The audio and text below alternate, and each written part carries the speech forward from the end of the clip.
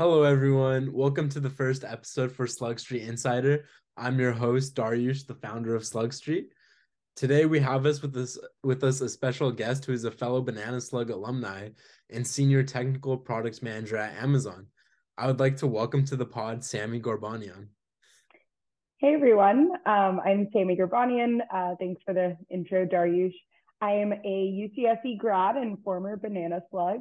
I've worked in the tech sector for almost 10 years across Google, Uber, and most recently Amazon, where I'm a senior tech PM.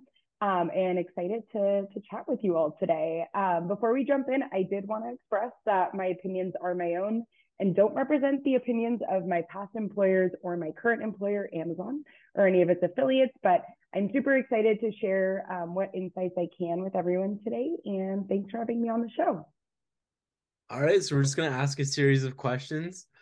First up are from our UCSC question bank. So, Cool. Sammy, what college were you affiliated with at UCSC? Yeah, I was affiliated with Kresge for no reason other than I wanted an apartment my first year rather than spending time on a dorm floor and having to share a bathroom with a lot of people. But yeah, it was awesome. I loved it. And what did you major in at UCSC? Yeah, I majored in business management economics and I minored in technology information management.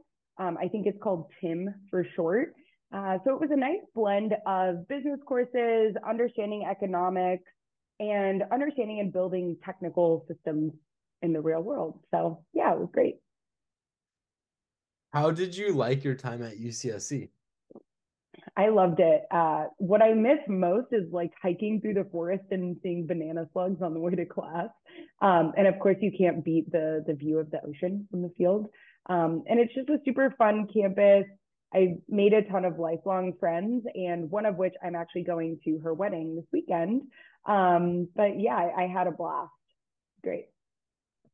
So, what classes at UCSC helped prepare you for your career? Yeah, a lot of different classes in different capacities, but I'll list like four areas that stood out within my past 10 years of experience.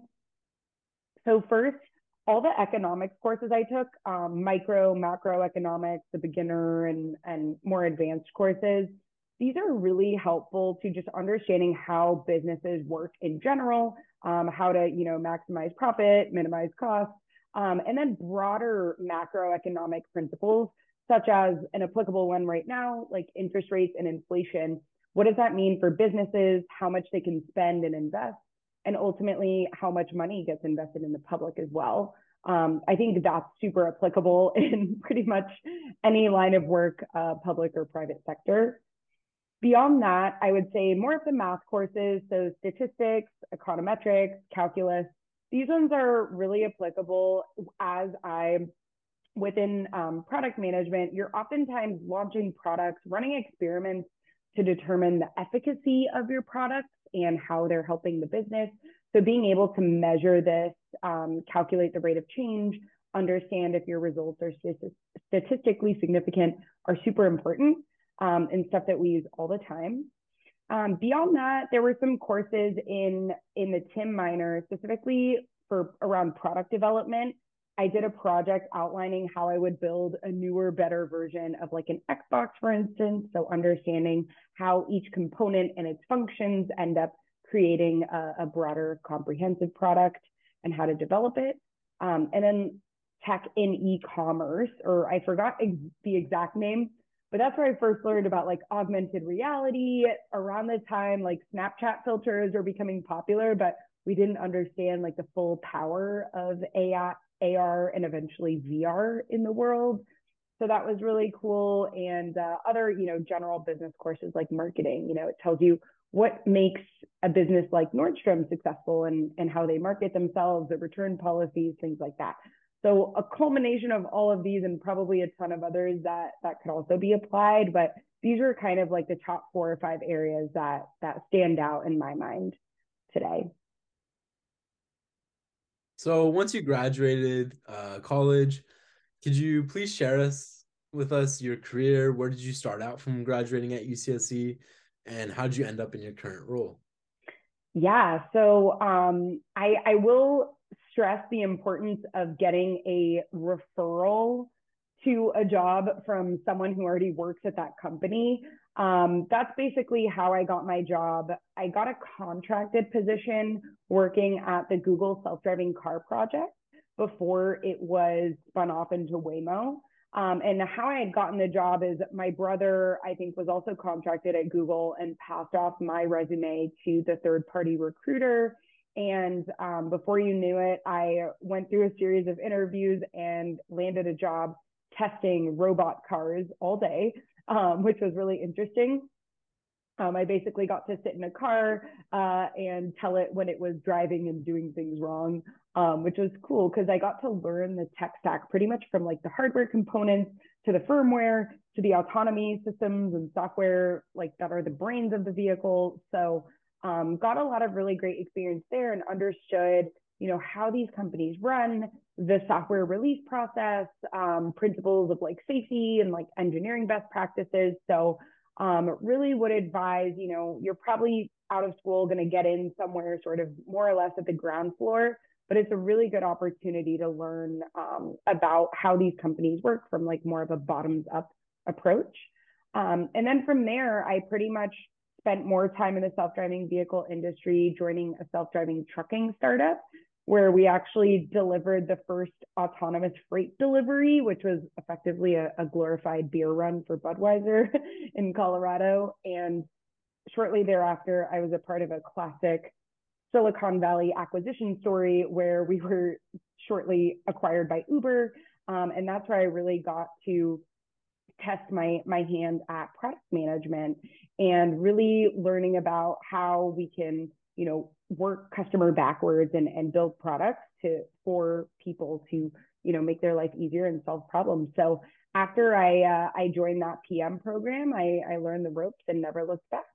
And now since then, I was at Uber for about 4 years, and I've been at Amazon now almost 3 years. So it's been a great adventure.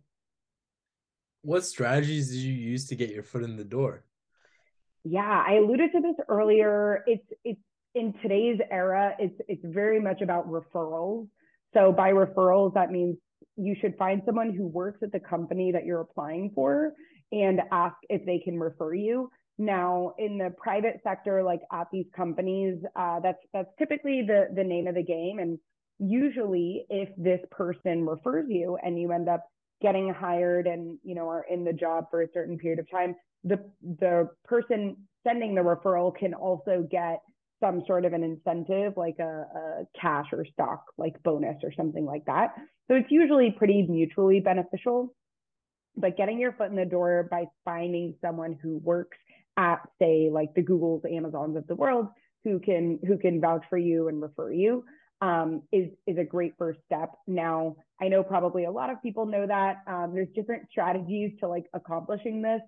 Some of the, I guess, more basic ones I'm familiar with is just, finding people on LinkedIn through your connections, going to different like networking events, mixers.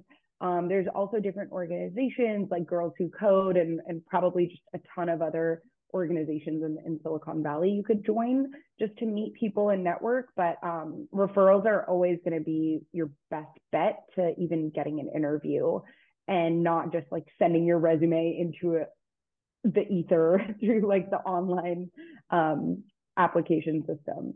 And of course, with that, once you are sending in a resume of sorts, you need to obviously reflect the keywords that are in the job rec or the job listing. Make sure that you're highlighting experience in your work experience and or classes, projects that relate directly to the posting. And you also want to make sure that you show that you're marked to open to work on LinkedIn. I think it's like you can do that in the back end on your settings. But those are just some key tips that I have. But ultimately, it works best if you know someone who already works there. What does your current role entail? What does your day-to-day look like for you? Yeah, so as a product manager, the buck sort of starts and stops with you. And what I mean by that is you need to be the mini CEO of your product. If you think about it, you're sort of like the center of a spider web connecting all these other strands. One of the strands could be your engineering team who needs to build the product. Another is your design team and the user experience researchers who are helping build out a product per your customer's needs and specifications, and helping you understand what your customers really want.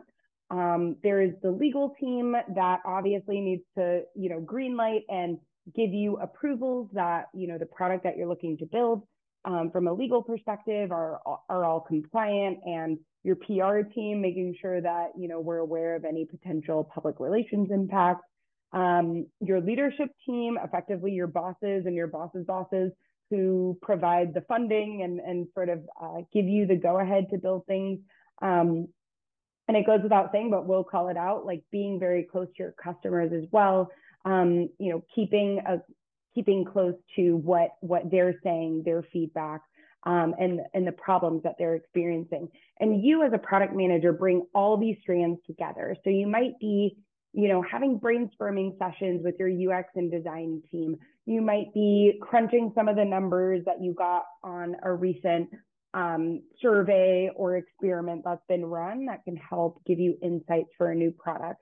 You might be writing documentation on this product idea, and you might be holding review meetings to socialize your ideas and get feedback from your bosses, your partner teams, your stakeholders. So at any given point in time, you could really be doing a myriad of things. It just depends on where you're at in more of either like the conceptual phase and thinking up an idea, or in the execution phase where you're really bringing it to market and working closely with your development and operations team to get it out the door.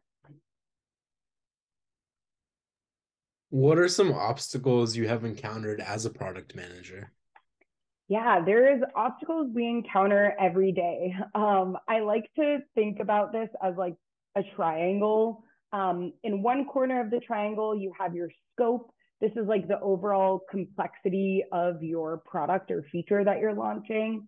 You have resources, and that's pretty much your bandwidth, your time, and all your team's time and headcount to really build out this product and accomplish that minimum lovable product or vision that you have in mind. And in the last corner of the triangle is time. How much time do you have to build this thing? Do you have 3 years? Do you have 6 months? Do you have 6 weeks? And so you're always constantly kind of struggling between these three sides of the triangle. To put it into an example, right?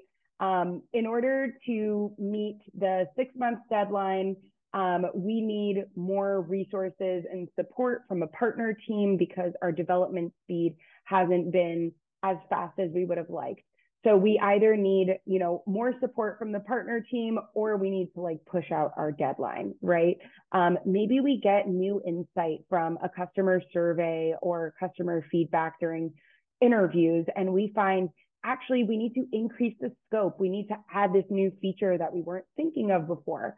Then you need to think about how that impacts the other two sides of the triangle. The resources, you have to build it in the time allotted to you. So you're always constantly sort of negotiating between these things. And it usually the path forward is to get it resolved through a combination of like listening to the folks involved, the stakeholders, looking at the data and the facts that are driving your decision making, and ultimately what is best for the customer, what does your customer need, and making sure that you stay firm on that. So in some of these cases, you may need to escalate to your bosses or leadership to get them resolved. But generally, making sure that you can stay sort of, I call it stubborn on the vision, flexible on the details. And sometimes you might need to sacrifice your scope, resources, or timelines to make things work. This is a very common thing we experience in product management, common obstacles, I should say. What is the interviewing process like for product managers? Yeah, so I have been in quite a few PM interviews on both sides of the table as the interviewee and interviewer, and usually just it's a culmination of a series of interviews. So I'm not really going to go into the phone screen too much. That's typically a more preliminary conversation with someone from the team, not necessarily the recruiter phone screen, but someone from the team, just to see, what is your experience? Is it up to par with the role that they're looking to fill? Can you talk about your accomplishments in a concise and informative way? And really getting a sense of what you're looking for and your suitability for the role. Then you get into more of the meaty interviews. It's typically a series of interviews where they're really trying to get a sense of what is called product sense, or your ability to understand a customer need and ideate on a solution using the right principles to develop a product and satisfy that customer problem or business need.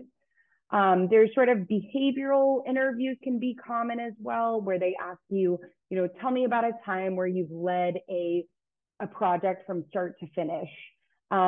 There's also an execution-based interview. Maybe they'll give you a hypothetical question like, you're the PM at Airbnb launching a customer-facing sustainability score. Tell us how you would bring this to market. And then there's some more, oftentimes they just want to understand either your technical chops or your ability to work with technical teams, how you handle sort of those trade-offs, challenges, and making sure that you're at like the right technical level for that role, which at different companies can totally mean different things. Sometimes you don't really need to know much about technology. In other products and teams and companies, you might need to have a stronger engineering background. And then from there, I would also say something else I've seen in my experiences, they might require like a writing sample and give you like a writing exercise of sorts, but it totally varies and can totally depend just based on the company itself. So I've heard that KPIs are something product managers use. Could you explain what a KPI is? Absolutely. KPIs stand for key performance indicator, aka success metrics. So these are metrics that you track to understand if the product or feature you're working on is successful or not once it's been launched. Effectively, this shows that if your experiment or hypothesis you had around your product is successful and meets the business goal you want to achieve, and it can dictate your broader launch and scaling decisions. So let me put this into an example. So say you're launching a customer service chatbot at Alaska Airlines. You want a chatbot that can answer your customers' basic questions and resolve issues in an accurate and timely fashion to save Alaska Airlines money on their operational costs that they use to staff a ton of agents around the clock. So a KPI, as a PM of the Alaska Airlines chatbot, a KPI that you might measure would actually take a look at maybe your issue resolution rate, your accuracy, your speed. So by resolution rate, I mean, how often are we resolving customers' issues with the chatbot? Like, what is your success rate?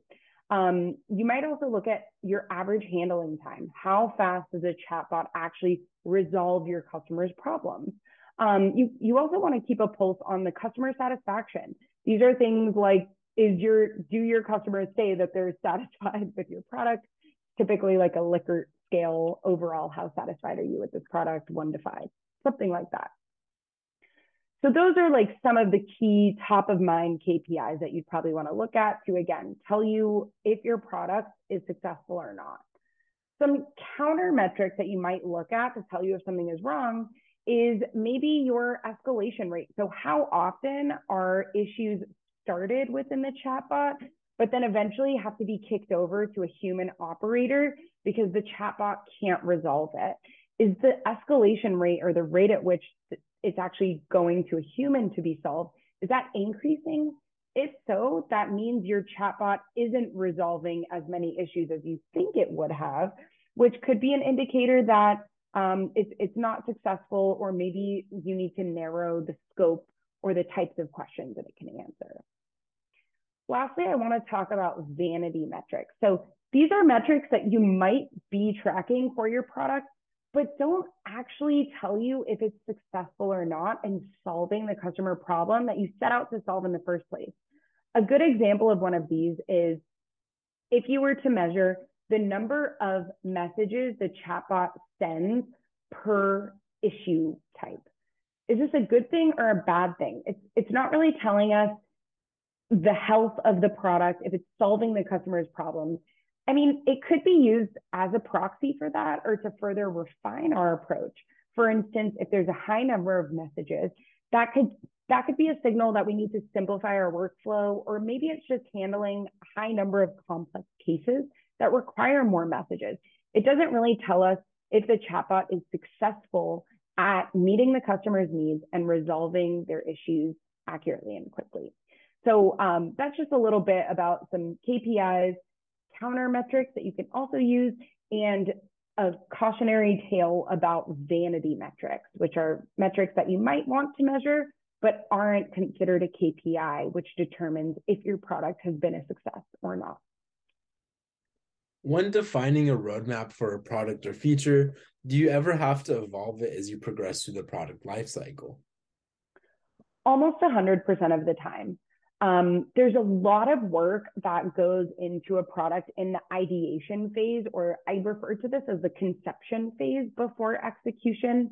And the execution phase is where you like build and launch the product or experiment. But there's a lot of data along the way and insights that you might capture directly from customers that could influence, your overall product scope. Maybe there's something that didn't come out in a customer interview till later on in the process that shows us, hey, we actually totally missed a feature that should have been added. Or maybe there's new legal restrictions in the industry or country that you're operating in that requires you to make some changes within a product. Most notably, changes in California that required customers to be able to request and see the information that these companies are capturing on them and request that you not sell their information, for instance. Or when more privacy and GDPR regulations were instituted in Europe a few years ago, that ultimately ended up changing a lot of the product's requirements and scope of some products already launched to market, and I'm sure a ton of products that were going to be launched at the time. So this kind of goes back to the notion of, stay stubborn on your vision, but flexible on the details as things and conditions may change over time. What is the career path for a PM? Yeah, great question. This totally varies from company to company. Again, based on the industry you're in, maturity of the company, maturity of your team or organization. But I'll start kind of from the beginning. So you could start out as an associate product manager, or APM as they're normally called. These folks are usually college grads and are put into a rotation program of sorts, where over the course of 6 to 9 months, you would work on 3 different products across a few different teams under the supervision of a more senior product manager, and usually with a very fixed scope. For instance, an example is maybe you're working on a sustainability score for hosts at Airbnb. Something with, the kind of narrow targeted, not a ton of complexity. Then at the entry level product manager job, once you've sort of graduated from an APM, by the way, you do not need to start product management as an APM. That's just typically a route that I've seen a lot of college grads go in. There's also just the entry level product managers. These folks are typically self-sufficient in owning a small to medium sized product with some oversight. So I'm not going to go into too much detail on that. I think it's a little bit more straightforward. Then you could go up to a senior PM, or even at some companies it's called like a principal PM. These folks are self-sufficient in owning a larger product or a suite of products with little to no oversight. So they have a think big mentality. they're on track to leading a broader group of PMs or like getting towards the manager track.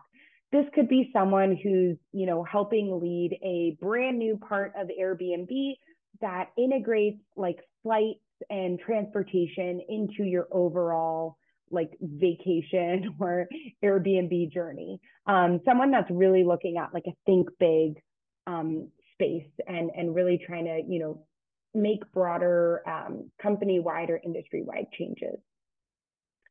From here, there's also like more technical product managers, similar to a senior PM. I'm a senior tech PM. We have more influence over like technical architecture and decision making. These folks typically can roll up their sleeves a bit. They can, they're probably comfortable pulling their own data, writing SQL, doing their own form of analytics. They could help like dictate like, hey, maybe we should be using like more microservices for this, or we really need to concentrate on speed and latency, which means that could require us to invest in more sophisticated hardware components, things like that.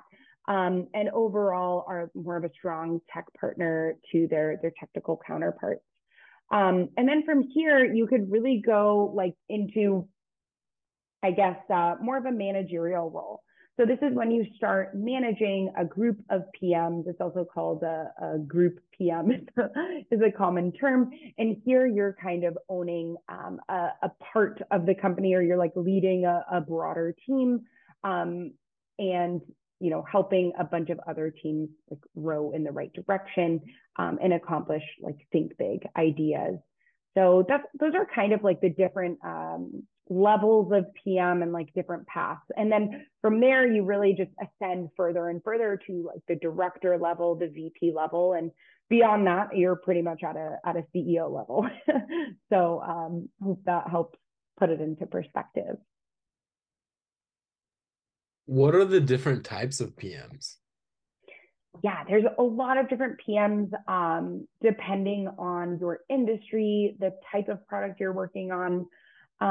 What I've seen based on my experience, and this is not a comprehensive list, I've kind of separated out between 5 or so buckets. So there's like your growth PM, your infrastructure and platform PM, your customer facing or B2C, or sometimes called D2C PM, your B2B or business to business or software as a service PMs, and then more internal tooling PM. So what I mean by a few of these, I'll describe them a bit more, and what traits I've seen successful product managers in these areas have is, so as a growth PM, like imagine you're working at Uber in 2013 and you're really focused on scaling the product, driving broad adoption across the US.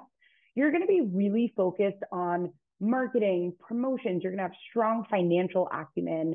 You're going to be strongly in tune with market competitors, macroeconomic conditions, and really understanding how to drive stickiness and adoption of your product across a broad space. Then you have like infrastructure platform PM. So these folks are like really in tune with understanding the back-end systems and infrastructure. They're typically designing for engineers or engineering teams and systems, which requires deep knowledge of these spaces and how to support a hierarchy of systems and applications. So maybe these folks like were previously back-end engineers, or, understand a lot about like system architecture. Then we have the customer facing or B2C, business to consumer PMs. This is a space I operate in. It's my personal favorite. These folks are very user experience focused. I'm like best friends with my designers, UX researchers. We're extremely analytics focused, and we live and die by like design experimentation, especially at larger companies. You're going to be A/B testing a different landing page and see how that drives sales. These folks are typically more metric savvy, and this space is also becoming increasingly concerned with like personalization and how to make the most like tailored, wonderful experience for each customer at scale. So that's like a really fun space. Then there comes the B2B or business to business. This space is also increasingly selling software as a service. So these are B2B or SaaS PMs. These are folks that they work at companies that are selling a product to other businesses. So this is different than selling directly to consumers or the end user. This requires extreme focus on optimization and efficiency. These products might not always be as fun, like, you might be working at Asana or like AWS, and these products might not be the most sexy, but they bring in a lot of money. And you typically have a smaller pool of customers, but they're bigger fish. So you have bigger fish in a smaller pond as your market. And this requires very strong business acumen, as you need to convince your business customers as to why they should invest sometimes hundreds of thousands, millions of dollars in adopting your product and using it to drive their business needs. So that's an increasingly growing space, as we know. And then last but not least, internal tooling. So I've done a lot of this in my career as well. These folks are typically well-versed in internal operations and customer needs. So you might be building out software for your HR team, for instance. So you need to understand how different teams and systems work together within the company. And typically your core focus is on driving efficiency through automation. So these are kind of the 5 different types of PMs that I would say are pretty common, but this is by no means a comprehensive list, but yeah, these are a lot of the different types of PMs I've encountered. What's your favorite aspect of being a PM? Great question. Yeah, my favorite aspect of being a PM is really like getting to create cool products that positively impact the world and make people's lives better. And especially with an increasingly automated world, at the end of the day, I mean, ChatGPT hasn't put us out of a job yet, but we kind of get to dictate like the requirements of what products should be and why. We get to build, morality into products. We get to build equity into products. And I think that is so valuable and so powerful in today's day and age. And that's what really excites me. And right now I'm currently working on driving sustainability within Amazon fashion, which is a space that speaks to me personally, and really means a lot. So it's awesome that I get to have a big platform to drive significant worldwide change. What is the hardest aspect of being a PM? Yeah, this is totally different for everyone. With a lot of the good comes some of the not as good moments. Part of the tough part for me is you do have to do a fair amount of program management, or what I like to call herding cats. So getting a lot of different people sometimes on the same page. Sometimes we're the ones that need to resolve conflicts, or we need to be the ones sort of like applying the pressure and kind of having some tough conversations with folks. But overall, this is a super important and a great skill for any PM to have.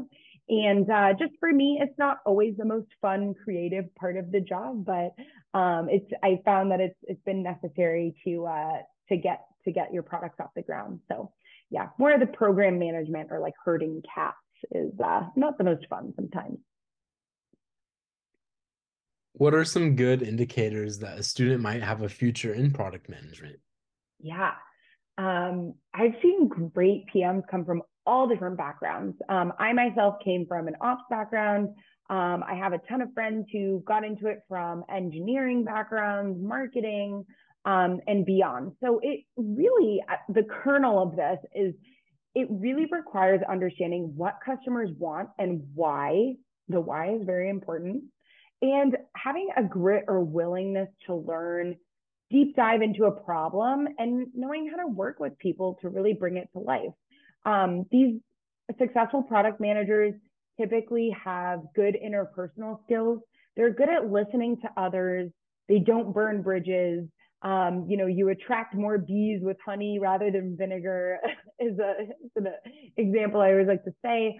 And these folks, they really keep a focus on customers, data, and advocating using those two things to advocate for a product, and have a willingness and flexibility to iterate that approach based on new information and new insights. So again, staying stubborn on the vision but flexible on the details.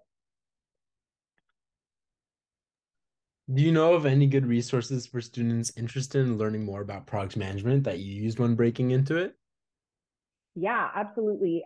First and foremost is finding mentors who work in the field. So whether it's, through LinkedIn, through networking, whatever, finding people who have that lived experience and setting an hour with them each month and kind of like going through your questions, concerns, whatever. Always having someone in the field is going to be so instrumental. Beyond that, definitely a fair amount of books that I've read in this space, which we can link to this podcast recording as well. And I'll list out a few of them. Inspired 2.0 by Marty Cagan, Nail It, Then Scale It. A classic for those of you going into interviews, Cracking the PM Interview is a cult classic. The Design Sprint, How to Win Friends and Influence People, a book from the 1930s by Dale Carnegie. These ones have been really helpful for me, and is by no means a comprehensive list, but super helpful. Beyond that, I would just say online learning and staying up to date on the news, new technologies. In online learning, there's a lot of different organizations you could join that have seminars with like real world PMs like me. You could tune into podcasts like Dariush's.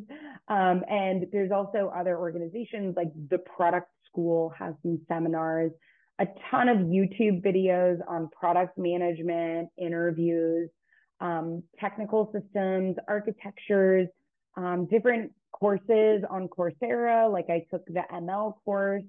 That was really helpful. And just, as I said, staying up to date on the news, your TechCrunch.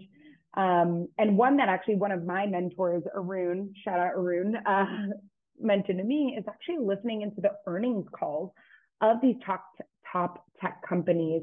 It really tells you, what these companies are valuing, what they're investing in, where they see the markets going, where they see the value of their company really contributing. That is a super, super helpful tool as well to just have in your back pocket and kind of use as you're navigating this space more broadly and building out your career.